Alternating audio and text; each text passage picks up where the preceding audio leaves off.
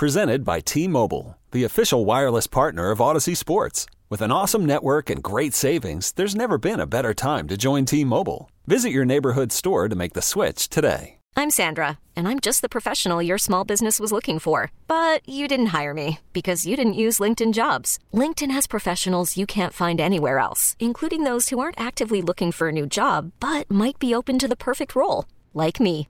In a given month, over 70% of LinkedIn users don't visit other leading job sites. So if you're not looking on LinkedIn, you'll miss out on great candidates like Sandra. Start hiring professionals like a professional. Post your free job on linkedin.com/recommend today. You're listening to the Writer Than You podcast.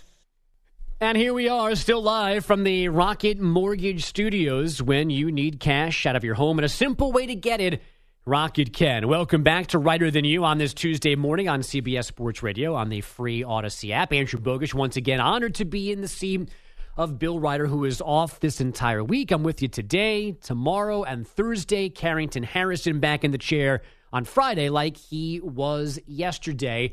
We've had one MLB trade since we came on the air an hour ago. Orioles sending all-star closer Jorge Lopez to the Twins. Juan Soto very much in play, maybe close to a move from the Nats to the Padres, but still 7 hours of possible baseball trades to go. It's hour number 2, which means shortly we've got buy or sell.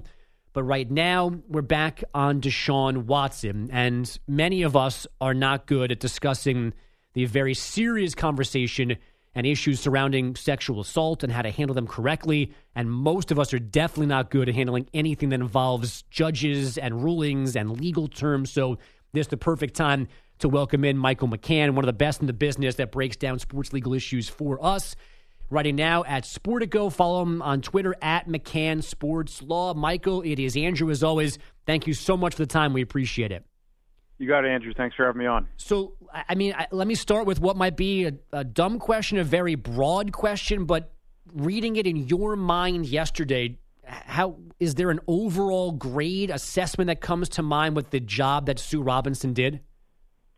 I thought she did a very good job in terms of explaining her reasoning. And she found clearly that Watson engaged in conduct detrimental. She was very critical. She said that he acted in a predatory way, egregious. There are all sorts of words that showed she agreed with the NFL. But as she pointed out, the NFL's reasoning for its punishment didn't seem backed up by previous cases or by what the CBA says or other league documents. So I thought she did a good job of explaining, in essence, I agree with you, NFL, that what he did was awful, but I don't understand where you're coming up with a request that he be suspended a year plus an indefinite period. There's no rhyme or reason for that based on prior cases or what documents say. So I think she sort of crafted that line pretty well. Obviously, people are very critical of the ruling because it seems like he's being punished too lightly. But in terms of her job, I thought she did a good job. Yeah, I don't know if critical is the right word for me, but as I sat down last night and started to read her ruling, it sounds like she's ready to send Deshaun Watson away for a really long time, and then she makes that turn on the precedent issue and also deeming this non-violent. Do you agree? It sounds like you do with that turn in her thinking where, yeah, he did some bad things, but there's only so much I can do here. Yeah, so, commonsensically, it doesn't seem that that's right. But on the other hand, she's going by how the league has used that phrase. And she's not really trying to reinterpret it in a way that goes outside the scope of how the league has been using that phrase or the union has been using it. So, and I think that puts her in a tough spot where she's really bound to basically apply the rules, right? That's what a judge should do, not sort of reinvent the rules or create new rules, but apply the rules that are there and apply how words have been defined. So I think in that regard, she did a very good job, but it doesn't, the public doesn't necessarily sort of view the world that way. And I think that's always a challenge for a judge is when they're applying the rules, they're not trying to make up new rules, they're trying to apply rules. Sometimes it leads to outcomes that seem wrong or unfair, but it's really the job of the judge, or in this case, the judge serving as an arbitrator, to abide by the rules that she's been given. Michael, the distinction that she makes, deeming this non-violent, obviously I think that there is a non-legal way to assess that in terms of what is and what is not violence in these certain situations. But from a legal perspective, that is an important delineation for her to have made. Yeah, it does, because she wrote it meant that she didn't even have to suspend him 6 games. She noted it could be less than that. She was under no obligation to suspend him 6 games. But even if it was violent, it's not clear that she would have gone above 6 games, because she noted that there's the issue of this. He's a first-time offender in the sense that he hasn't been punished before. So it's significant, but I'm not sure it even would have led to a different ruling.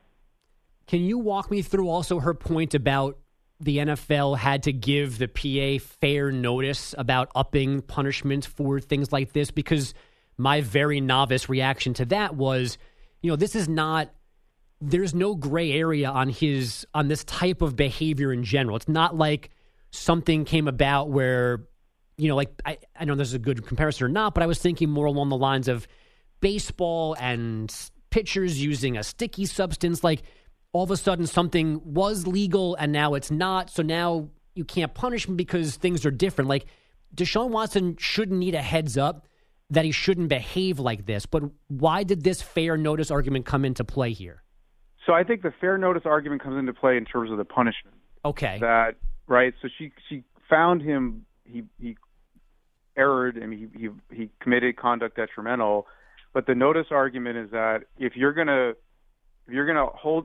punish someone, but before the person commits the wrongful act, they need to know what the punishment is, that it can't suddenly increase fivefold after the fact. That's the retroactive concern, that if you and I are doing something wrong and we know that the crime carries a 10-year prison sentence, if suddenly the judge says, well, you guys are really bad people, we're going to send you to life, that's not allowed in the U.S. It's a retroactive application of a punishment, and it's not normally allowed in arbitration either. Michael McCann at McCann Sports Law covers all sports legal issues at Sportico with us here this morning on CBS Sports Radio. As I think most people know by now, the NFL did not bring all of the women and all of these allegations in front of Sue Robinson. They kind of streamlined things into 4 specific women and their accusations. Is that the normal procedure in something like this? And do you think it was the right way to go about things from the NFL perspective? Yeah, there's no normal procedure here because we've never seen this before. Okay. We've never seen a player, right? So this is kind of like literally a make it up as you go. I think it made sense in the sense that they went with the cases that they thought were the strongest in terms of corroborating evidence, that there were text messages and other materials that distinguish those cases from the others. So to me, it makes sense to streamline it, because the challenge of doing 24 cases is that it can seem repetitive, and some of them may not be as strong as others. And it allows Watson's lawyers to say, well, if this isn't the strongest case, then why should you believe the others? Do you think the NFL should appeal this decision, Michael? Yeah, that's the million-dollar question. I think they probably will, but I'm like 60-40 on it. I'm not convinced they're going to do it, as I would be in any other player matter. And the reason why I say that is that it's risky for the NFL. It's risky because they have to explain how a pretty reasonable in terms of logic ruling by Judge Robinson is wrong. And, this is different from other cases where Goodell is the sort of, what he finds facts, he issues a punishment, he hears appeals. Now there's some new person in the story that wrote, I think, a pretty logical and persuasive decision. Whether people agree with it or not, that can be debated, but it's not easy to rebut. So the NFL, if they want to elevate the punishment, which I assume they do, they can do that, but then Watson's going to sue.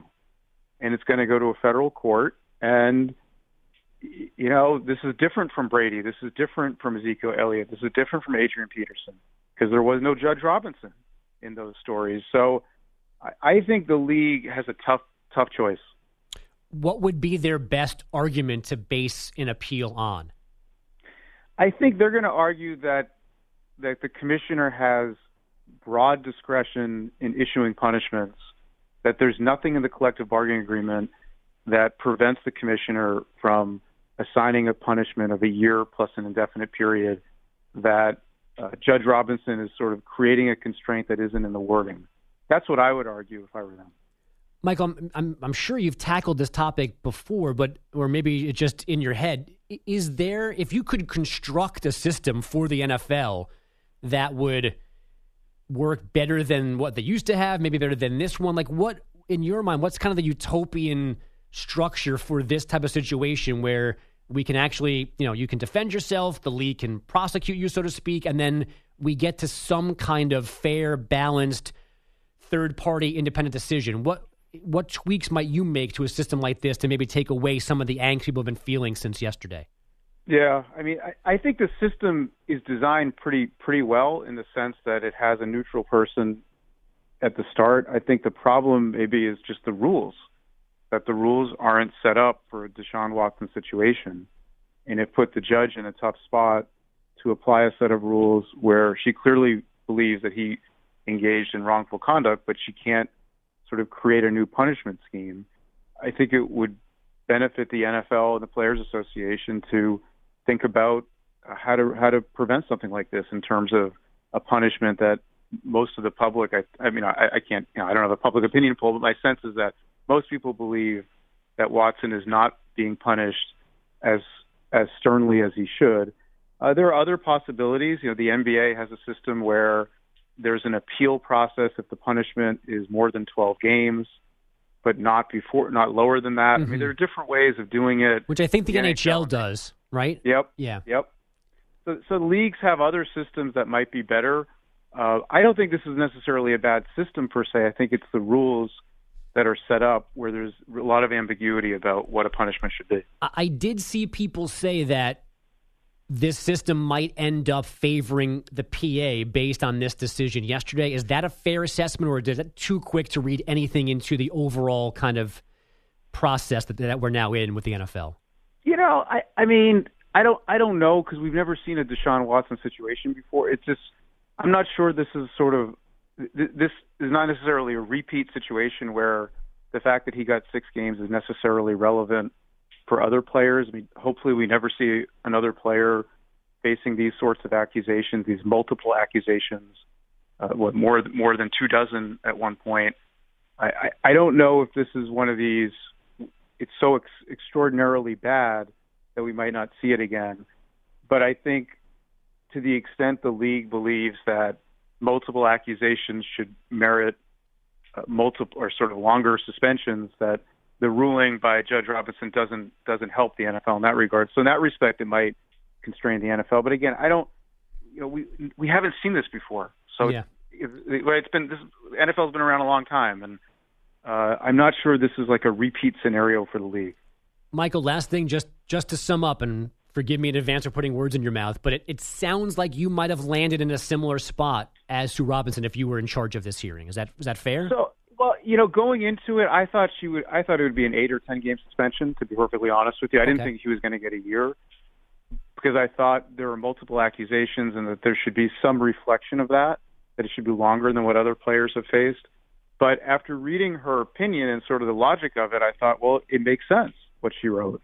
So I might not have landed in the same spot because I was thinking about it differently going into it. But clearly she thought through it in a way that, to me, is logical, even if the outcome doesn't seem right. Michael, thanks for all of this. We needed the help, so we certainly appreciate it. And we'll talk to you again soon, I'm sure.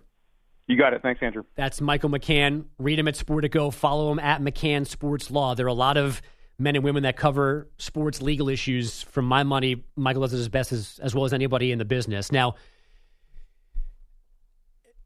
this is this has always been such a complicated conversation. I've said this in this chair. I said it yesterday during the DA show, which airs before this one on CBS Sports Radio. And Michael just said it in a different way at the end there. We've never had a situation like this before. We've had Ray Rice. We've had Ezekiel Elliott. We've had, unfortunately, too many other players involved in domestic violence, sexual assault, kind of an all-encompassing crimes against women. But I can't remember one that has had this wide range of outcomes in terms of what actually happened. But eventually we saw what Ray Rice did. We saw what Kareem Hunt did. We heard what Greg Hardy did. There was audio, visual, Joe Mixon. Like we saw these things. So that took away any gray area.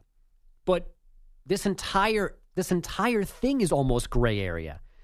Because best case scenario, Deshaun Watson is just a weirdo.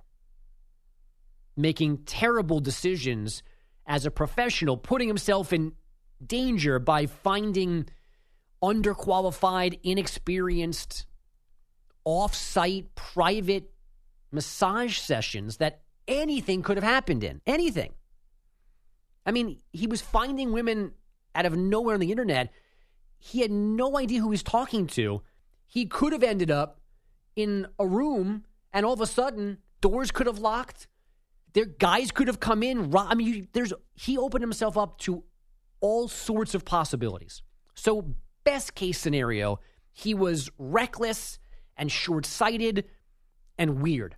Worst case scenario, he's a serial sex offender with this evil master plan to lure women into these settings to get something sexual out of it with no regard for their well-being. And in between, almost every other ending is bad. There's really no good, he did nothing wrong, end game here. It's basically going from he's just a little bad to he's one of the worst people ever. So this has always been difficult. And then yesterday specifically, as I think Michael did so good explaining, we have to try to separate logic and what actually has to matter legally. And in terms of procedure in court, this is not court like in a criminal case, but there are things applied differently in this setting than in real life. Because it doesn't make any sense from just a human awake with a brain who can think. It makes no sense to say all of the things that Sue Robinson did about Deshaun Watson. Pseudo-confirming all of the terrible things he did to these women. And then hinging on its non-violence, which might make sense legally, but it doesn't make sense like human to human. He didn't punch anybody. He didn't kick anybody. He didn't physically harm someone in that regard. But I mean, there's emotional and mental violence too. And those seem to be very much in play here. And the only, somewhat rational thing to do is to defer to people like Michael McCann who know these things better than us, which is why I wanted to have somebody on like him, not just somebody who covers the NFL, but somebody who understands every single word and line and paragraph in a 16-page ruling, because unless you went to law school, we can't. As smart as we think we might be, unfortunately, as experienced as we are in these conversations in sports, we just don't know this well enough. And I completely understand the confusion, the disappointment, the anger, because 6 games and the specific rationale outside the specter of a courtroom, a hearing room, whatever, it doesn't seem to add up. And it certainly seems like Deshaun Watson is getting away with a lot, with a slap on the wrist. 6 games from a football perspective shouldn't be, especially because, and I don't know if this is real or not, but it's like another conspiracy theory out there. The NFL makes the schedule, and schedules are hard. You've got to give 32 teams 18 games, and you got to get them on a Thursday night, and there's short weeks, there's bye weeks, there's primetime games. But the Browns ended up with 6 games to start their season that are arguably the easiest 6 games of their season. Now, game 7, 8, they dump into the Ravens and the Bengals for the first time, but their first 6 games are not difficult. They should be okay. Those first 6 games, if that's what Deshaun Watson ends up missing, only those 6 games, they're good enough other ways to not let that completely change their season where they can't be saved when Deshaun comes back. And then, of course, too, as we mentioned at the start of the show, all of the ridiculous financial reshuffling they did to not hurt him financially with any kind of suspension that came down. He barely loses game checks because his salary for this year is actually just $1 million. And then other contract language means they can't, normally they could, but they can't in this situation try to recoup any of the signing bonus because he was punished. They signed off on that as well. It seems like yesterday was all good news for Deshaun Watson. And he just didn't deserve it. He just didn't deserve it. And as I'm talking to you right now, I'm seeing somebody resending out video of Deshaun surrounded by Browns fans begging for his autograph. It makes total sense because of the world we live in, but it also will never make sense because we should be better than this. If this is next training camp, it's slightly more palatable. But this is hours after he was lambasted, torn apart, condemned by a judge, suspended 6 games, and people are out there like nothing happened. It's just terrible. 855-212-4CBS, 855-212-4227. Phone lines open. You can get us on Twitter as well, at Andrew Bogish, at DCellCBS. And speaking of at DCellCBS, it's segment 2 of Hour 2. It is time for Tom to shine. Buy or sell is next on Righter Than You. Hey, Rob Bradford here. I have set out on a mission with my good friends at FanDuel to prove what I have known for some time. Baseball isn't boring. Now I have a daily podcast to prove it with some of the most notable people in the baseball world, screaming baseball isn't boring from the mountaintops, or at least agreeing to come on our show. Players, managers, GMs, and yes, even the commissioner of baseball, Rob Manfred. It has been a constant wave of baseball's most powerful voices. So join the revolution. Subscribe and soak in Baseball Isn't Boring. Listen on your Odyssey app or wherever you get your podcasts. You'll be glad you did. You're listening to the Righter Than You podcast. I was expecting Bill to start talking there. It's Andrew Bogish in for Bill. Almost done on a Tuesday morning, a busy Tuesday morning. MLB trade deadline's coming at 6 Eastern today. We have already had the Twins, still reported, not official, getting all-star closer Jorge Lopez from the Orioles. This is official, a slightly less important trade as the Braves send reliever Will Smith to Houston for righty starter Jake Odorizzi. We also have another layer to the Juan Soto rumors. The Nats apparently are on the verge right now. They have begun the process of calling up minor leaguers to replace open roster spots. So whether that's Soto, whether that's Josh Bell, and the latest rumor is they're going together possibly to San Diego. Things are coming for the Nats now, 6.5 hours away from that deadline. But first things first, most importantly, buy or sell. What side will Bill take on the biggest issues in the world of sports? It's time for today's edition of Buy or Sell on Righter Than You. All right, Andrew, let's jump right in by talking some NFL here to start. Now, 4 wide receivers from the 2019 draft class have gotten paid this offseason. That would be A.J. Brown, Terry McLaurin, DK Metcalf, and most recently, Deebo Samuel. However, of those 4, A.J. Brown was the only one not to get paid by the team that drafted him. Of course, he was traded to the Eagles earlier this offseason before signing his $71.5 million deal. Now, Brown took to Twitter to point this out, posting, quote, "Basically, all 4 of us got the same contract, and I'm the only one that got traded. Yeah, keep believing it was me. Anyway, go Birds, #carry on," end quote. Buy or sell that the Tennessee Titans made a mistake by not paying A.J. Brown? Yeah, this is a good one. I'm going to give it a buy here, D-Cell. Buy. Now, Carrington, who was here yesterday, seemed to be handling buy or sell as if he had a salary cap, as if he had a budget. Yeah, I think that would be a bad idea for Bill. Good idea for Carrington, not a great idea for Bill. But along those lines, this is a provisional buy, like for $1 or $2. I'm not spending big bucks on this buy because I think where the Titans might win here is fast forward a couple of years and all of these contracts. I believe now it's 7 receivers this offseason that have gotten deals that average $24 million or more, and we only had 1 of those ever before this winter. Now we have 7 more for 8 total. down the road, some of those deals might not look great. So I want to leave the slight door ajar to the Titans for not getting into a big money deal for A.J. Brown. When, oh, by the way, a lot of these guys got new deals. Like Tyreek Hill, you can get wide receivers.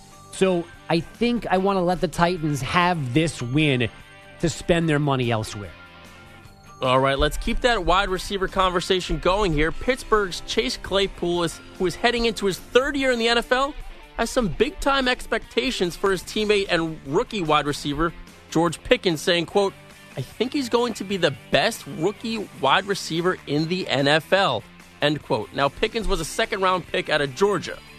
Buy or sell George Pickens being the best rookie wide receiver in this draft class, which had 6 wide receivers taken in the first round. Budget be damned. Let's buy this one too, DC. Buy. He's definitely going to be the best value in this draft because of that second-round pick, because of the ACL. But from doing those world-famous draft capsules that you hear on CBS Sports Radio in April, I remember reading more than one breakdown that Pickens might have been, could have been, should have been the first receiver off the board if he was healthy. And we've kind of figured out ACLs now. We've almost kind of figured out Achilles as well. But an ACL is not a death sentence. He should be fine. Now, his issue might be the quarterback throwing to him. But I think just as a wide receiver, it's definitely possible that he becomes the number one guy from this group. All right, let's get to some NBA here. Now, for the second time in a week, the NBA is launching a tampering investigation. First, it was into the Philadelphia 76ers and their signing of P.J. Tucker and Daniel House because of a supposed handshake deal with James Harden agreeing to take a significant pay cut. Yesterday, the NBA launched an investigation into the Knicks because of their free agent signing of Jalen Brunson. Buy or sell that the NBA needs to end tampering investigations? Oh, buy. Buy.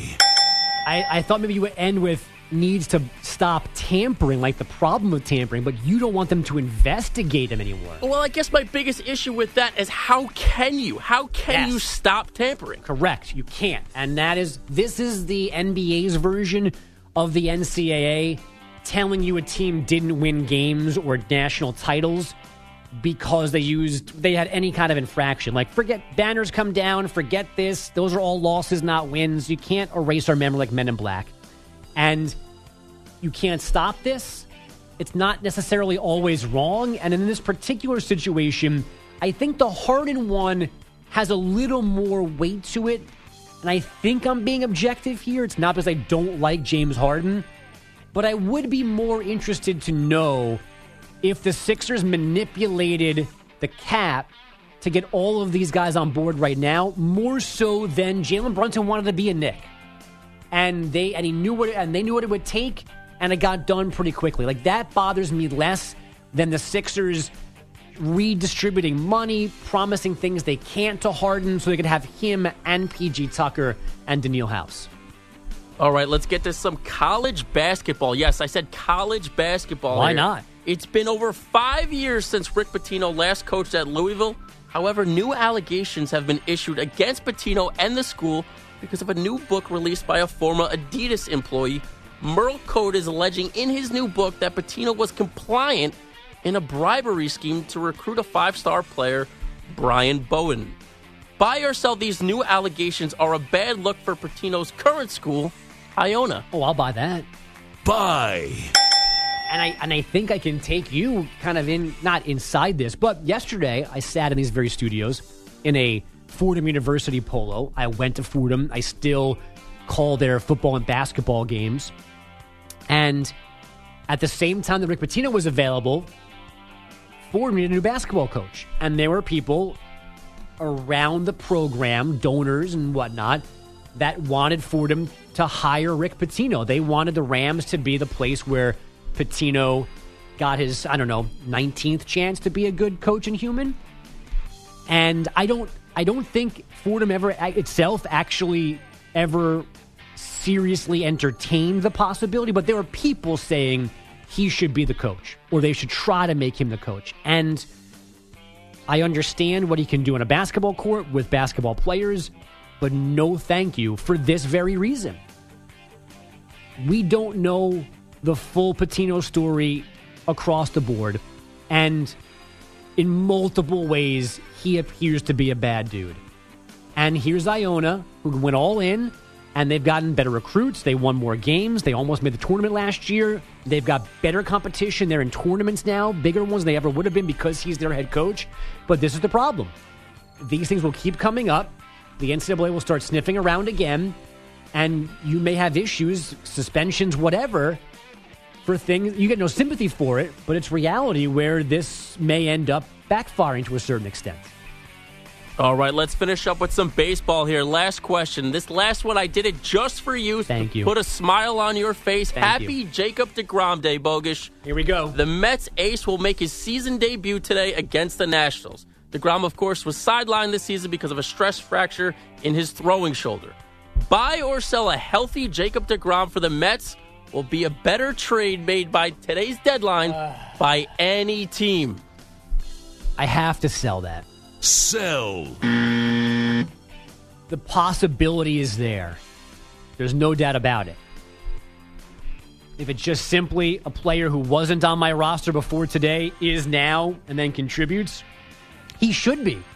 Because unless we're talking about Juan Soto going to the Padres and hitting 600 with infinity home runs between now and the end of October, there's nobody capable of being better at his job than Jacob deGrom is. But you just can't count on it. Doesn't it have to matter to what team, assuming Soto gets traded today, what team he gets traded to? I mean, I guess it does, but I still think that it's almost like the MVP debate between Judge and Ohtani and whatever, and first place and last place. Wherever Soto goes, whether it's the first place Yankees, the looming Padres, or even a team on the, pick a random team on the periphery of the wild card chase, if he goes there and rakes, then it is what it is. Now, the rest of the guys may suck. The pitchers can't get outs. Closer blows a save. The other guys don't hit. So all he's doing is hitting solo homers and getting left on base after a double or a walk. So, yes, he's the only other guy, but I don't think context matters that much because, like with Ohtani and Judge, and by the way, pre-whatever, I can't stand this conversation already, and it's only August, and we've got until December until we know about who wins this thing.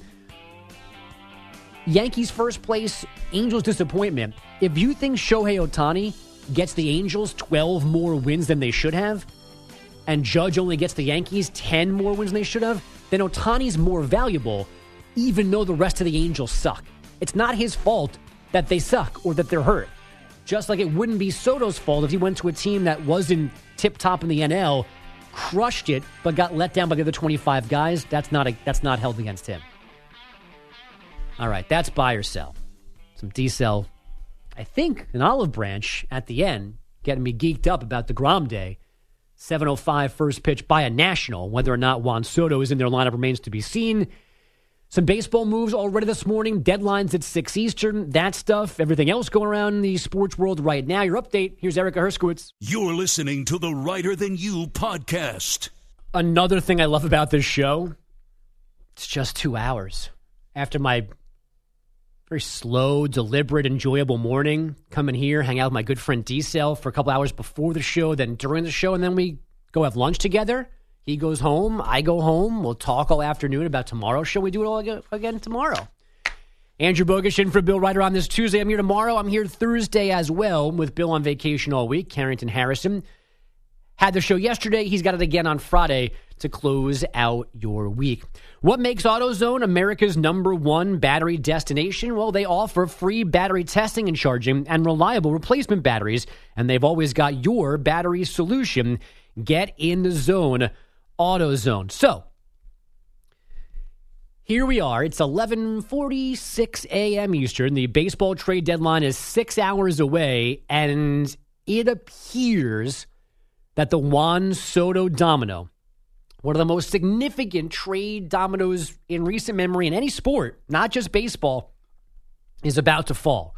And it's going to fall from Washington all the way across the country to the San Diego Padres. Multiple outlets now reporting. Now, One of them is Bob Nightingale, USA Today, who has become kind of the patron saint among baseball fans and snooty baseball tweeters and whatever. They like to assume that Bob's going to get things wrong, that if Bob's a little bit of a mush, that if he says this, something else is going to happen. But there's now been support. JP Morosi, MLB.com, MLB Network, he is saying the same thing, that we are basically at the goal line of a Padres-Nationals Juan Soto trade.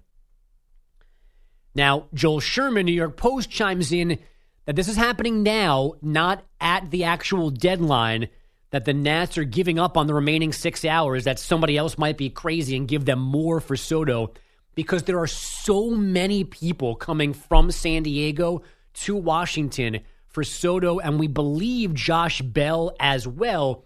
So many people, so many prospects, so much medical information to go through to get this deal all the way done, that they have to do it now so it can be completed by the end of the day, and they wouldn't have time to go through a similar deal or this deal if they waited closer to the deadline. So somewhere within early Jim Rome's show, you may get this officially, that Juan Soto's going from Washington to San Diego, and there's no downplaying the significance of this trade.